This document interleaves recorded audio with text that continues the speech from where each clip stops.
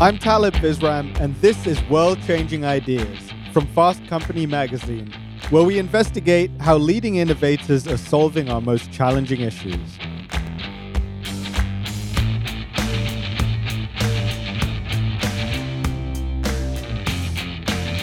Today, we're taking a look at some of the highlights from the show, and since we're about to jump into a new year, it seemed like a good idea to end on an uplifting note.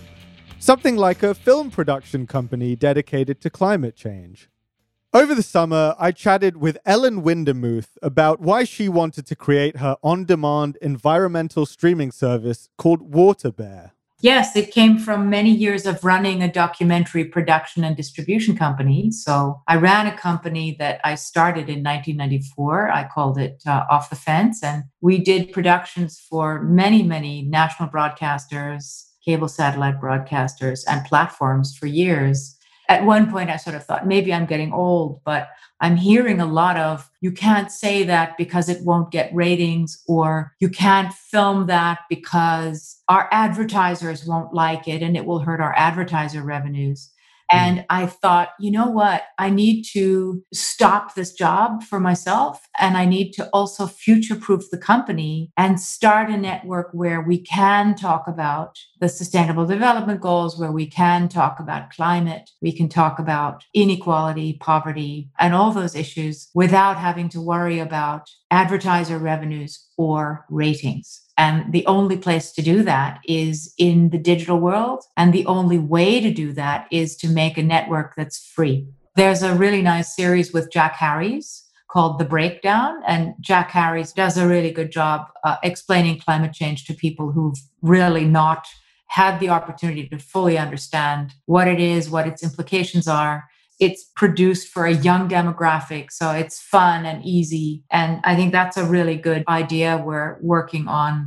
We're also working with Indigenous people on telling living stories. So instead of calling these stories myths and legends, which makes them sound irrelevant, these stories are still very relevant for how Indigenous communities all over the world keep their balance with nature and keep their balance with each other and with cohabitation. So we have a living story that I really like that we just produced called Mother of the Sea, a story about a small community in Greenland.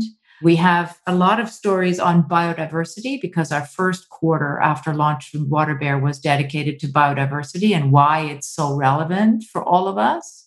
The second quarter is dedicated to climate, which is going on right now. So you'll see a lot of stories around climate change and explaining climate better, especially using interesting people that are doing interesting things to change the game. The third quarter will be dedicated to circularity. So that means circular economy, regenerative economy, donut economy. They're all the same thing, but we wanted to explain a little bit more and do more stories about what circularity is and what it means to various businesses and various communities and various people. And the fourth quarter at WaterBear is going to be dedicated to community. And that's where we can really tackle all the other SDGs that were not dealt with in the first three quarters. So after 4 quarters of WaterBear, we will have told stories pertaining to all 17 Sustainable Development Goals. And I think people will have a really thorough grasp of what they mean. In addition to being educational and entertaining, WaterBear is also set up to be an interactive platform. And I was curious how that actually worked. Well, it's very easy. We have technology. We've actually developed specific technology for WaterBear that allows you every time you watch something to do things while you're watching. So if your passion is whales or giraffes or climate change or ocean plastics, you can watch something about it and then you can actually choose to either donate to the NGO that's behind the project, you can volunteer, you can share on social media, and you'll be able to do more and more things. We have a live function that we're going to open up soon. So they're going to be live events, on top of which we've already run about 400 little mini events ourselves. So we run little campaigns that we offer our members to participate in. And that could be help us plant 30,000 trees. So we're planting a trail of trees from one part of Scotland close to Inverness all the way to COP. There are many, many things like that people can participate in. So it's a community that is action-oriented rather than just leaning back and watching content.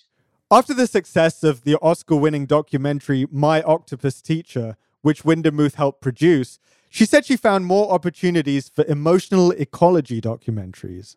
I've always been involved in emotional ecology, as has Craig. In terms of framing and messaging, it's the best way to tell stories.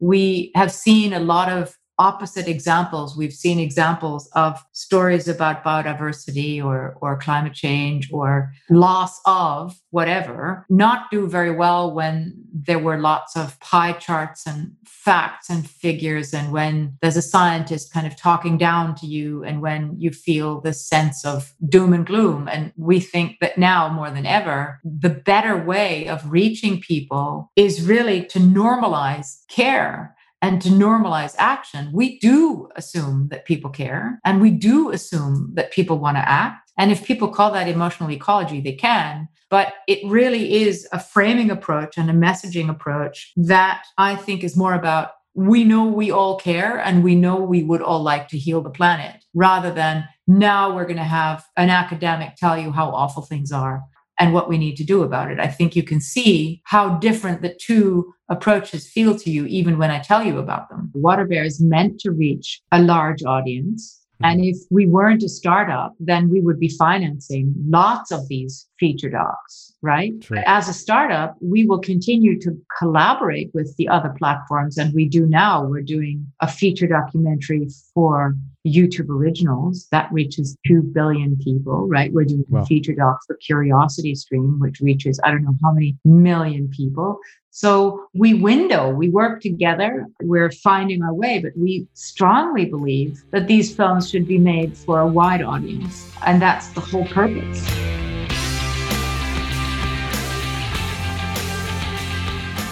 That's all for this episode. We'll be bringing you a special show next week, all about Fast Company's New Year's resolutions. Maybe there'll be some inspiration if you're trying to decide on yours.